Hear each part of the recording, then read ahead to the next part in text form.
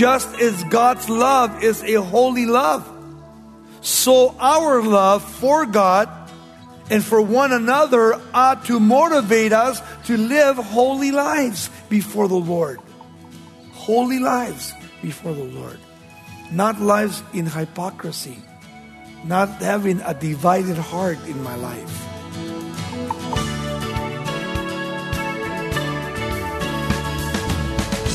I am falling. I am falling in love. I am falling in love. I am falling in love with you. Welcome to Somebody Loves You Radio, the Bible teaching ministry of Raul Ries in Diamond Bar, California. We're glad you've tuned in today for our continuing series celebrating God's amazing love. As we begin this new year, Raul will encourage you to take an honest look at whether your life truly honors the Lord and His gift of salvation. Stay with us for a challenge to evaluate your habits and priorities so that you can better glorify God with righteousness and a life of faithful obedience. We'll be in 1 Thessalonians chapter 4 today for the lesson, How We Should Be Walking in Love. Here's Raul Ries. Paul says, finally then, brethren, we urge you and exhort you in the Lord Jesus Christ that you should abound more and more, just as you receive from us how you ought to walk and to please God. For you know the commandments that we gave to you through the Lord Jesus, and for this is the will of God, even your sanctification, that you should abstain from sexual immorality, that each one of you should know how to possess his own vessel in sanctification and honor, not in passion of lust like the Gentiles who do not know God, that no one should take advantage or defraud his brother in any matter. But the Lord is the avenger of all such, as we have forewarned you, now we testify. For God did not call us unto uncleanness, but unto holiness. Therefore, he who rejects this does not reject man, but God. Notice, who has also given us His Holy Spirit. Now, it is interesting that every believer is asked to be ambitious, and that is ambitious to please God in every area of our lives. And the reason is because we're not of this world. We are going to be living in heaven forever and ever and ever. We are pilgrims and strangers that are only cruising on this earth just for a little while. Just for a little while. And then we're going to be in the presence of the Lord. I heard today on the news that the oldest man, in California, died 110 years old. His wife was 80. And that's a long time for us. But in the Bible, in the Old Testament, they used to live 900 years. That's a long time. Can you imagine 900 years? But I'm so happy and so glad to be able to know that there is no fear in death. Especially reading this great book of 1 Thessalonians and 2 Thessalonians. Why? Because the whole book deals with the coming of the Lord and our excitement of the coming of the Lord, and that's why we want to be pleasing to the Lord, and we want to keep pure unto the Lord, walking in holiness unto the Lord. That is so important. There are so many temptations today in the world, especially I feel sorry for young people today, because by means of the internet, that has opened incredibly the knowledge of the world. An eye and a window so huge for people to really get messed up and become polluted in all these websites that are totally messed up people that are putting filthiness on the web. It's so sad, but it's happening. And to be a Christian today, like in the first century church, you really have to make a stand. You really have to stand for what's right. Even though we get tempted. Even though it would be easy to sin against God, yet in the consciousness of my mind, I know that God sees everything. He hears everything. He doesn't sleep or slumber. He sees me every day, 24/7, 365 days in a year. Doesn't miss anything in my life. And that's why this passage just really spoke to my heart concerning those that really want to be used of God. You have to keep pure. You have to keep pure in the presence of God. Because once you enter that area of fornication or adultery, then what you're doing is you're actually giving out your body, and you're lending your body out like a prostitute does to those that are commercializing it. And you're breaking fellowship with God. Because now you no longer have clean hands, but you've been stained until there's true repentance and there's a change of heart. And there's actually a departure from that sin, that God can begin to communicate with you again and bless you the way He intended to do that. And then in the next passage, what He does now, in verses 9 through 12, as He's continuing on to know the Lord and the coming of the Lord, He's not going to be dealing on the ways that we can please God. 4 practical duties are given to the child of God to be obedient as God's children. Number 1, that we should grow in God's love more and more and more every day. Every day. Verses 9 to 10. Secondly, we should study to be quiet. Verse 11. And then thirdly, that we should mind our own business. Again in verse 11. And then in verse 11 through 12, it says we should work with our own hands. He that doesn't work doesn't eat. You see? So He's going to be exhorting us in 4 great areas that the Bible talks about, especially at the coming of the Lord. Because there were those in the body of Christ in Thessalonica. Remember, it was a church that grew in 3 weeks. I mean, these guys were 3 weeks old in the Lord, and Paul gave them the full counsel of God. And they were excited people, and they were growing, and they were witnessing. But at the same time, they had those prostitute temples. Temples of prostitution. And they had those people that hated Christians. And they were living in that society that was very, very sexual and very greedy and very prosperous. And as a child of God coming to the Lord in 3 weeks, here you are and you're learning a whole new basis upon the Word of God, where now God says, be you pure. You can't go to the prostitute houses anymore because you're a child of God. And you can do the things that you used to do because you've been born again of the Holy Spirit, and everything that you have in your life now is brand new. You're a child of the light now because you've been sanctified by the Lord. And these people that came to know the Lord immediately got excited because they said the Lord is going to come. I really believe that one of the areas of keeping holy unto the Lord and keeping excitable so you don't become complacent is constantly learning and recognizing and being excited to know that Jesus is coming. That Jesus is coming soon. He could come. The problem is this, that if the Lord comes visibly, His second coming, or if He comes at the rapture of the church, that's cool. But there are no guarantees for any one of us here tonight that tonight we're going to go home and we're going to live tomorrow. We could die tonight. Could be the night. That's why we have to be ready. When He says the coming of the Lord, He could come tonight to your house and knock on your door and say, tonight I require your life from you. Let's go. We have to be ready. There are no guarantees about death.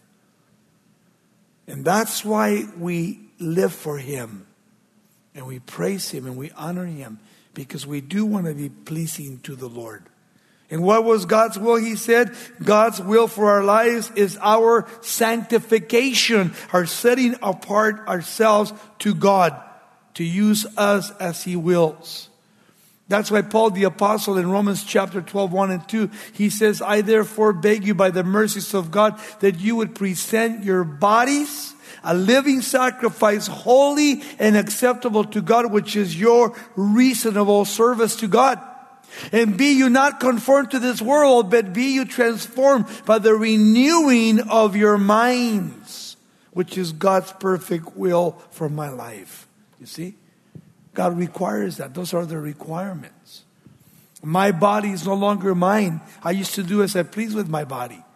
No more. I don't do that anymore.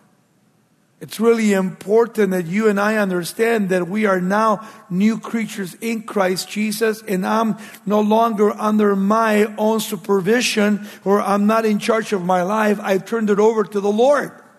I've submitted. And I said, Lord, here is my life. You do as you please. I don't call the shots anymore as I used to before I came to Christ. My life has totally changed. I'm in their orders now. I'm in submission to my chief commander, Jesus Christ. And He tells me what to do. As I spend time in His Word. As I spend time in prayer. You see, as I spend time in church like tonight, fellowship and hearing God's Word.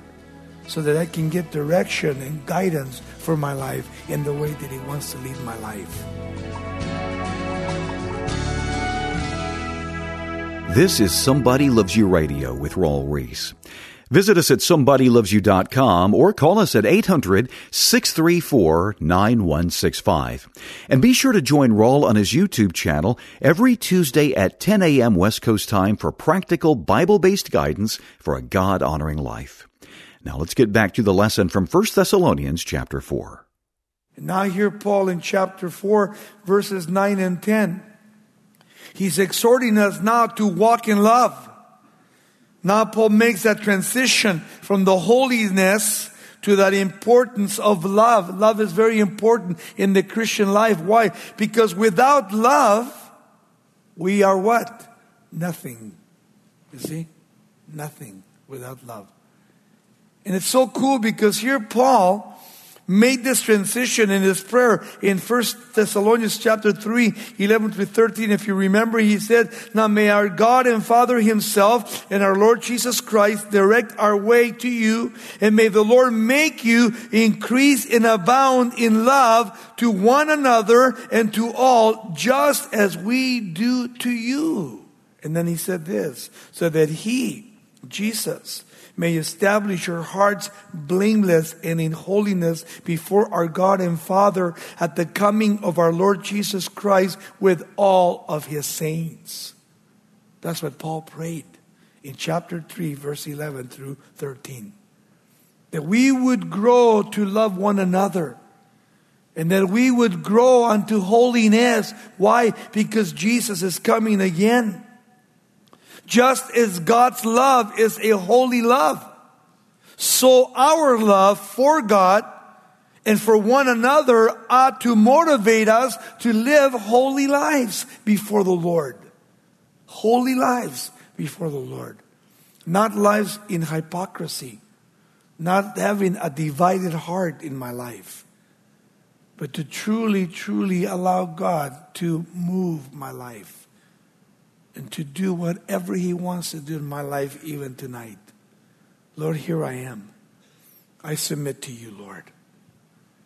There may be some of you here tonight, as Paul is talking to us through the Holy Spirit, that you don't have love for your friends. You don't have love for your brothers. And yet you call yourself a Christian. As a child of God, I have to learn how to love. And how to love my neighbor as myself, and to love my enemy, to forgive, to forget. Otherwise, where is the love of Christ? You see? Where is the love of Christ? The more we live like God, the more we will love one another. Why? Because the more we love God, the more we'll become like God in His image as we surrender, as we submit. If a Christian really loves his brother, he will not sin against him. Why? Because you'll learn to forgive and not to hold grudges. When you get angry at somebody that does something to you. That's really hard sometimes. And it's really important that if we call ourselves children of God or Christians, that we need to have that love within our hearts and be able to forgive and to forget and not to point the finger and say, I'm going to get even with you. That's not a Christian. That's the world. That's why in 1 Thessalonians 4:6, again, he says that no one should take advantage or defraud his brother in this matter, because the Lord is the avenger of all such, as we also forewarn you and testify to you. Remember, he was talking about that person that defrauds a sister or a brother sexually. God will become the avenger of your life. You have to be careful. True love, if I really love you, I'm not going to defraud you. You see, I'm not going to hurt you. If I really love you, I'm not going to accuse you. If I really love you, I'm going to ignore what you said and I'm going to forgive you and go my way. But yet there are people that don't do that. Let me give you biblically, there are 4 words for love: eros, phileo, agape, and storge. When we talk about eros love, it refers to physical love. It gives us our English word erotic. That's where we get our word, erotic. And it's interesting because eros love does not have to be sinful. But in Paul's day, the main emphasis was sensual or sexual. When someone comes to you as a girl or a woman, the guy comes to you and says, oh man, I love you so much. Test out the waters. What kind of love? Is he saying eros, phileo, agape, or storge? What do you mean? I love you. But if he says, I love you, eros, he's saying what? I love you and I want to take from you. No respect for you. He's just using you. That's all there is. Think of how many young people today and elderly people are using male or female through eros love. Think of how many girls by some young men have been used and then dumped after they used them through eros love. That's not the love of God. That's not Philadelphia's love. Brotherly love. You see, eros love is selfish. Eros love doesn't care about you, only me, myself, and I. Eros love. Eros love is always taking and grabbing and never giving anything in return. I have to satisfy myself, forget you. Eros love. I always like to share with I counsel with young people when they come to me and they say, well, I want to marry this person. I ask them if they really love you. You say, what do you mean? Well, let me ask you this. Have you guys been sleeping together? Well, is that real love? No, that's not real love. If you really, really want to find that, I tell them, you really want me to marry you, what I want you guys to do is I want you to break it up for 6 months. Separate. You go your way and you pray and see if this was just a sexual relationship or if this is the Lord. Because what happens when you get involved sexually with someone, especially when you're not married, when you get married, the excitement is gone. Something that God has given to us to keep ourselves pure. So when we meet that person that we're going to marry, that's going to be exciting that very night after we get married. And for the first time, we're going to get together intimately. Because this is what God has created for us. For husband and wife. But apart from that, it's of no value. It's all selfish. Eros. Eros love. And then you have the word storge. And this word in Greek, it refers to family love. The love of a parent for his children. The love of a grandfather, grandmother for their grandchildren. You see? That's a good love. This word is also absent in the New Testament. You don't find it. Although the related word is translated in the Bible, kindly affectionate or kindly affectioned. It's used that way. That's it. In Romans 12:10, he says, be you kindly affectionate. That's the only place in the New Testament it's used. To one another, with brotherly love, in honor, given preference to one another. You see, the two words must be used for love is philia and agape. Philia and agape. Philia, thirdly, is the love of deep affection, such as friendship or even marriage. Friendship of even marriage. The love that I have for Dale is totally different than I have for my wife. We've been friends for a long time, but I don't love him like my wife. Number one, he doesn't have any hair.